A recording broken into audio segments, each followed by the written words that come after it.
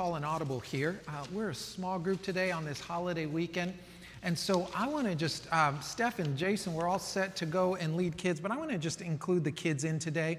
If you have a little, kind of 5 and below, Annika's in the littles room, and you can drop off, or you can chill with us. But I'm just going to invite the kids to just be a part of today as we just spend a few minutes in God's Word. And maybe this could become a talking point for a dinner conversation this week with kids later. If you have your bulletin, you can take a few notes as we go. But this has been an interesting series because I grew up believing that heaven was somewhere you go when you die. And yet what I'm learning more and more is that heaven is a present reality and eternity has already begun.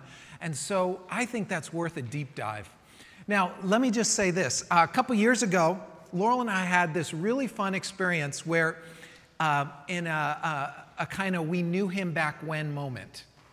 And the moment was, I say this guy, he was 26 years old. His name is Adam Morrow. We were friends with his family.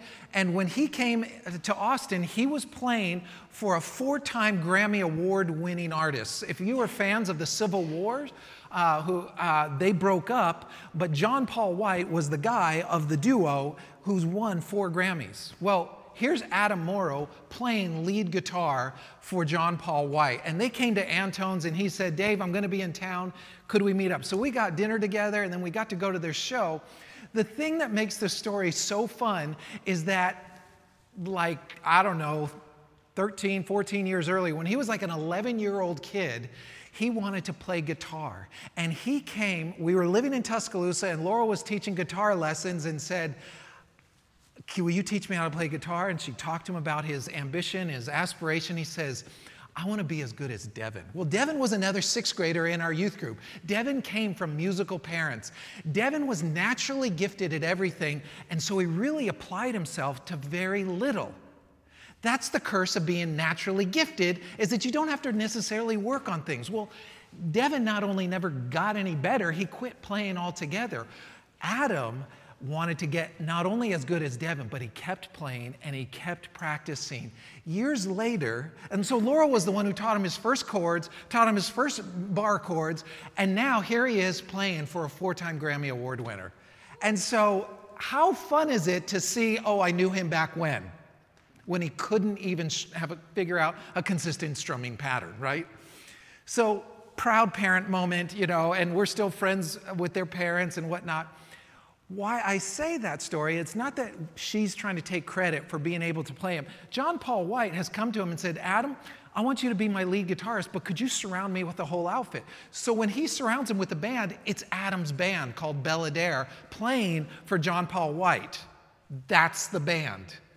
I think it's a beautiful story of this coming of age. And the reason I tell this story is the kingdom of God often looks really subtle, like seeds being planted that oftentimes we never get to experience the shade of the tree that we started years ago. We have this picture that Christ paints of the kingdom of heaven being like yeast that works its way through the whole batch of dough to cause it to rise, or like a whole field of wheat that's also filled with weeds that God doesn't want eliminated. There is this picture of heaven on earth that we want to be grandiose, and Christ is saying no. It's actually subversive and subtle. It's hard to sometimes notice, and it's hard to actually see the real manifestation of it until years later. So when we talk about the kingdom of heaven, when we talk about receiving the kingdom of heaven, entering the kingdom of heaven, it's super important for us to understand that's not simply where I go when I die, or I get to go to heaven now that I'm done. No, what we're talking about is when we enter into the kingdom of heaven here on earth, what we're saying is, I'm committing my allegiance under your rule and reign, and I am willingly signing up to be a participant in your salvation on earth, not just in me, but through me. That's the picture of heaven at work on earth. So when we are participating in God's kingdom of heaven on earth is what we call discipleship. Discipleship has lots of different connotations, lots of different meanings. I would simply like to talk about discipleship as our participation in God's kingdom. Now, when we talk about discipleship, immediately it's oftentimes we think about the cost of discipleship because somehow we need to consider the cost. And so it stirs up images when you're a disciple that there's somehow these images of being a spiritual hero for those who have somehow heeded the call and become sort of this spiritual ninja, this elite kind of Christian, the few, the proud, the disciples, right? I mean, that's kind of how it starts to feel. And what I would like to suggest to you, and we're going to look at a passage that kind of unpacks this, is that discipleship is actually the normal Christian life as Christ intended it. What we've made into Christianity is, yes, I believe that too. I'll follow my way to church. And I have this sort of static belief system, but we're invited into so much more. So let me just start by giving you a definition, a working definition. Now, this is my definition of what it means to be a disciple. And I would simply say a disciple is one who daily yields to Christ, who practices a living faith, and is capable of instilling it in those closest. So let me just kind of break that down, what that looks like. So as we talk, and if you've been around me and Mission Hills for any length of time, you understand a disciple, again, is someone who daily yields. And so we talk about that as renewal. The rhythm of renewal is a growing sensitivity to God's presence so that I turn to and I turn from. But there's this sensitivity in our heart that when God invites us, maybe to repent, or maybe it's to help, to respond, we are sensitive to God's leading. That's the ministry of the Holy Spirit that we need to become more in tune with. But it only happens daily. Secondly, it's someone who practices in a living faith. And that's why we ascribe to these sort of, talk about practice is the new deep. These are our rhythms that we want to have tangible expressions. And the reason I emphasize that so much is because most churches get built on programs. So we got to have a good children's program, we got to have a good youth program, and then we got to have a good outreach program, we have a good missions program, and a good small group program. And those things aren't bad, but what I would contend is programs don't change lives, practices do. There's just effort involved. And so what I wanted to do was kind of give us a spiritual regimen to consider as we live out both faith and in community. And then the third part is, once we learn how to practice it, we become capable of instilling it in someone else.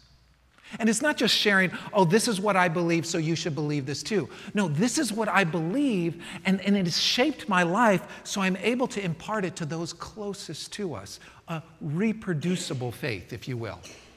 So discipleship is the cost of following. Now, here's what I would say is inevitably we will follow something. We will give our lives to something, whether it be career, whether it be family, whether it be our recovery, whether it be our ambition. We will give ourselves wholeheartedly to something, and we will all create a legacy. My question is that legacy a static one, or is that a living legacy? If we exist as the kind of the center of our own lives, there's nothing, and it becomes sort of enslaving to us. And so what I'm suggesting is we give our lives to something that is eternal, that transcends our time on earth. And so that's the kind of followership I'm encouraging. And so discipleship is the cost of following that begins to sow seeds into eternity. Like any value proposition, we have to consider, though, the cost. Compare the cost of discipleship with the benefit. There's a value proposition. If there's a cost of discipleship, then what's the value proposition that's going on? And so you have to add up what you gain, not just what you lose. And it's like the man in the parable that Jesus told, where he comes along in Matthew 13, and he says these words. In 2 sentences, or about 4 sentences, it's 2 quick lines, he tells 2 parables. The kingdom of heaven is like a treasure in a field. And when a man found it, he hid it again, and then in his joy went out and sold all he had, and he bought that field. At face value, this is a little curious to me. I'm not sure what it means. Then he goes on, again, the kingdom of heaven is like a merchant looking for fine pearls. And when he found one of great value, he went away and he sold everything he had and he bought it. See, what I would say is there are lots of short-term gains that we can enjoy. Pleasure, comfort, prosperity. However, we find these things not only over time don't necessarily satisfy, they can actually become weaknesses and they can actually consume us. God's kingdom is immeasurably valuable, not just when we die, but here and now. And these two parables teach us essentially the same thing, that the kingdom of God is of such great value, we should be willing to give up everything in order to gain it. Pretty simple teaching of Jesus, but he's trying to paint a picture of heaven here and now, not there and then. And he's like, you think it's good when you die. You can actually whet your appetite for what it is like here and now. Now, let me just say, as I was kind of studying this, what I learned is this. There's certain Jewish scholars, Hebrew scholars, Roman scholars, and Greek scholars that actually wrote about this as it relates to Jesus' parable. Because when I read this, I go, that sounds like a really odd thing to say, to go and he found this treasure, he buried it, and then sold everything he had to go buy this field. Except that, think about the times.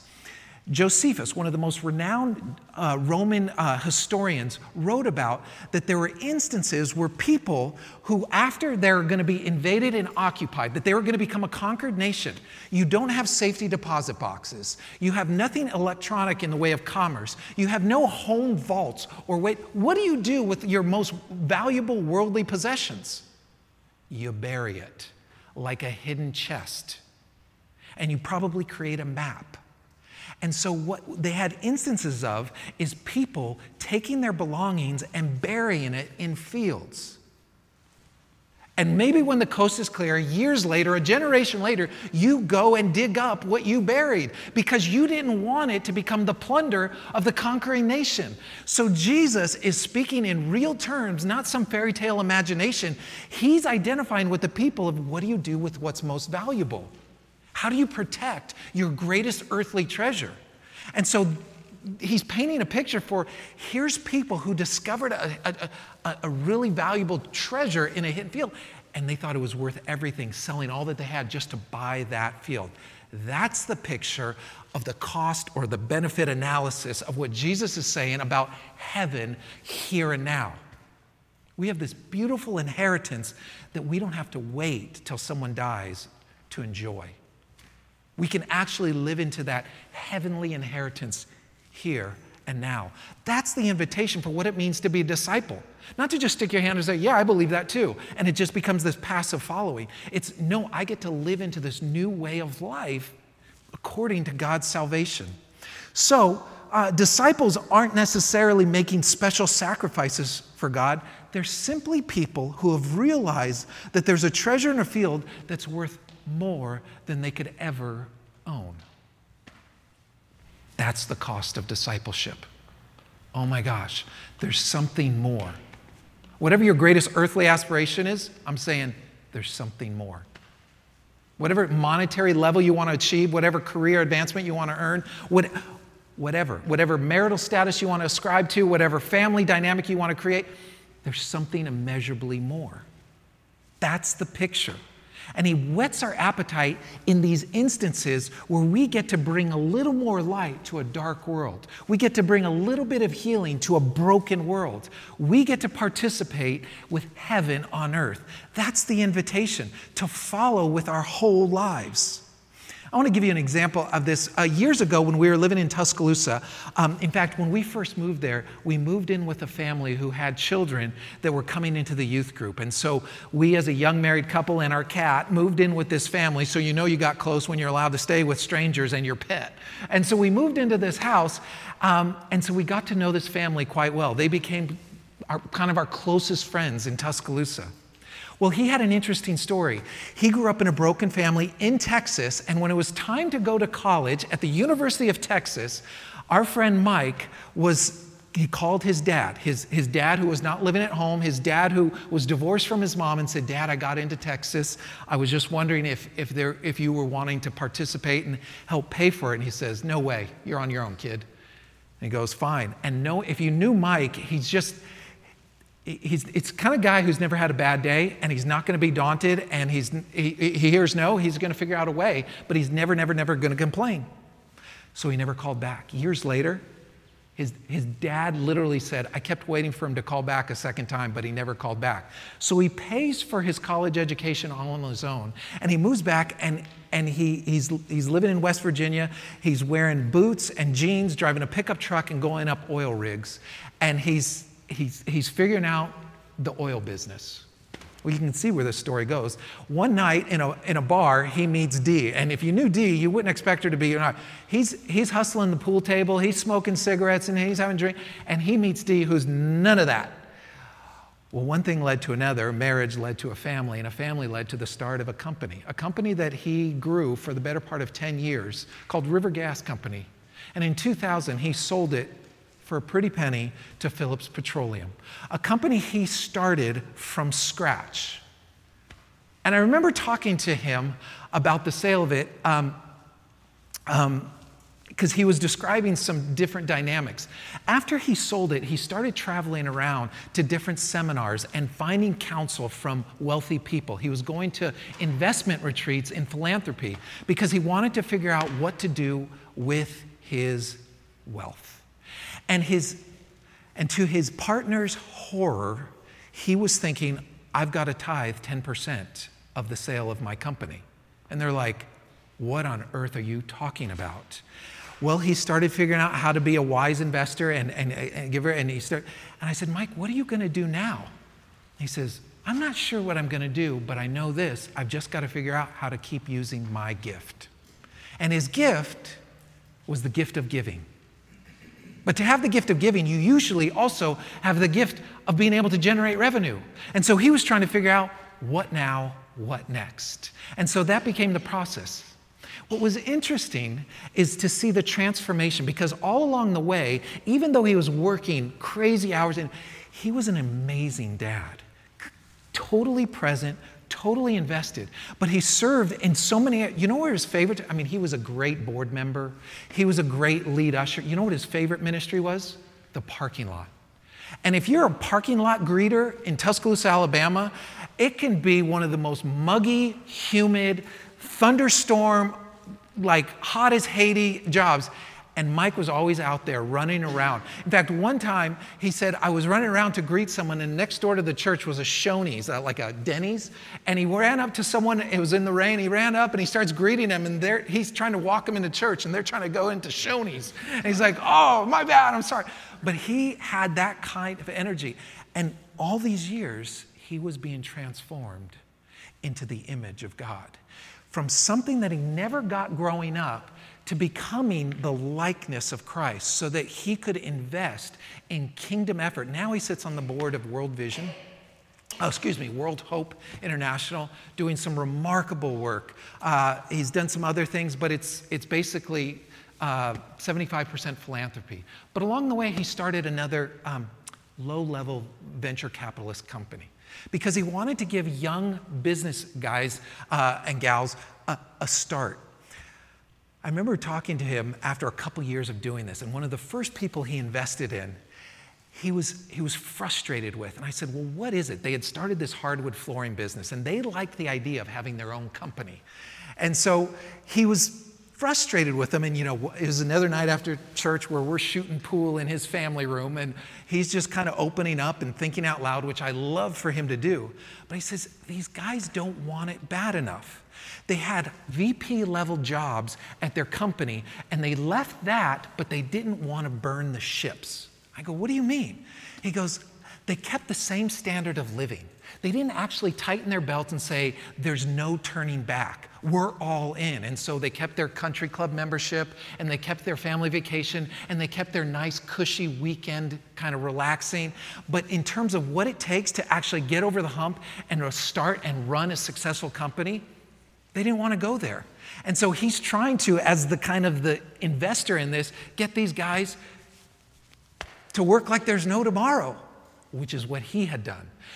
The picture is one of someone who's being transformed by the image of God, because even though he came into money, it was something that had been seeded in him all along about this life in Christ.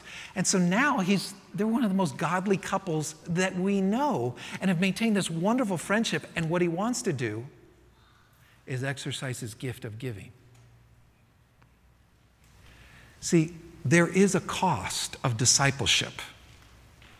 But when we understand the treasure that is heaven, not just there and then, but here and now, we begin to understand it's worth giving everything up. My personal ambition, even my career goals, even my recognition, my titles, my positions, so that I can experience what God has for me here and now. That's the invitation. And I feel like what we've dumbed down church to be is this way where we just invite people into programs and we invite people and disciple actual consumers instead of having disciples who have a living faith. The point of the parable then is that the life you gain in the kingdom as a disciple of Jesus is far more valuable than the stuff we might give up to get it. So then let's just simply talk as I close in the value proposition of the kingdom of heaven. What does the treasure look like? Well, can I just talk about what I think the treasure looks like as I've seen it in moments in my own life, but maybe I've seen it in people who've walked longer with Jesus than I have. I would say when you choose to kind of follow Christ in this discipling capacity, life begins to find more meaning. What I mean by that is because you see your life as not, and the world is not an end in itself. Instead, you begin to live your life for the glory of God, not your own recognition. That is one of the most liberating things. So someone who follows and apprentices under Jesus gets to live with the freedom that it's not about me, but it's about someone else. I think your life starts to feel more grounded because you can see the difference between the world that God intends and the broken humanity that everyone else sees as normal. Listen, if I didn't have Christ and I saw what this world was, it would be all about me and let me get mine. Let me just live in this moment. But what I understand is there's something way bigger, way better. I think when you choose to follow, one of the treasures you experience is hope. And hope as like a verb, not a noun. Because despite how bad the world becomes, you understand how the story ends with the restoration of all things. You see the redemption. You can live with the tension, a peace that God cares and the struggle with things unresolved because God redeems all things. That was one of the things I feel like I had to come to grips with, is that not everything has a nice, neat bow and God settles everything, but I can at the same time experience discomfort and concern and yet comfort and peace at the same time. That's the kind of life that we can live. I think you can embrace life as an offering, not just a consumer. And as an image bearer, you're more able to love others from a full heart. In other words, gender, race, culture aren't things to be afraid of, aren't things to keep at a distance, but you start to see those things as the fullness of God in His creation. And then you can find rest. I think poise begins to characterize you. You can love your life even though it might contain difficulties, struggle, or worse. See, it won't happen all at once, of course. We'll need to learn how to do it. But if we give ourselves as apprentices of Jesus, He'll teach us. And oh, by the way, He sends other people to show us. That's what it means to be equally yoked. That's what it means. You never took two oxen and put the same ones. If you're two-year-old oxen, you'd never put them together. What you do is you take one who had about 5 to 10 more years next to a new oxen, because the one older seasoned one would pace the other through the whole workday. That's how the picture of being equally yoked works. See, counting the cost of discipleship means that we realize the prize is worth the price. And once we see the treasure, it's easy to sell everything and follow after. So Jesus is trying to paint a picture for us in saying, heaven's like a field where a guy finds a treasure and then he realizes how valuable it is, so he goes and sells everything and gets to enjoy it here and now. There's this invitation, there's this way that I'm trying to invite all of us to participate in. And I think there's this active living faith where it feels a little uncomfortable, feels awkward, it feels inconvenient, and yet it's having these kairos moments, these divine appointments where people's lives are being affected and touched. It looks like heaven on earth. Will you pray with me? Our Father in heaven, I'm reminded of your faithfulness in our lives, your abundance in our lives. And on this Memorial Day weekend, maybe the greatest memory we can have is you dying for our sins, you saving us by your grace, but you inviting us to come and follow, to pick up our cross like you did and follow after you. And so I pray that we would more and more die to our own self so that we can be alive in you.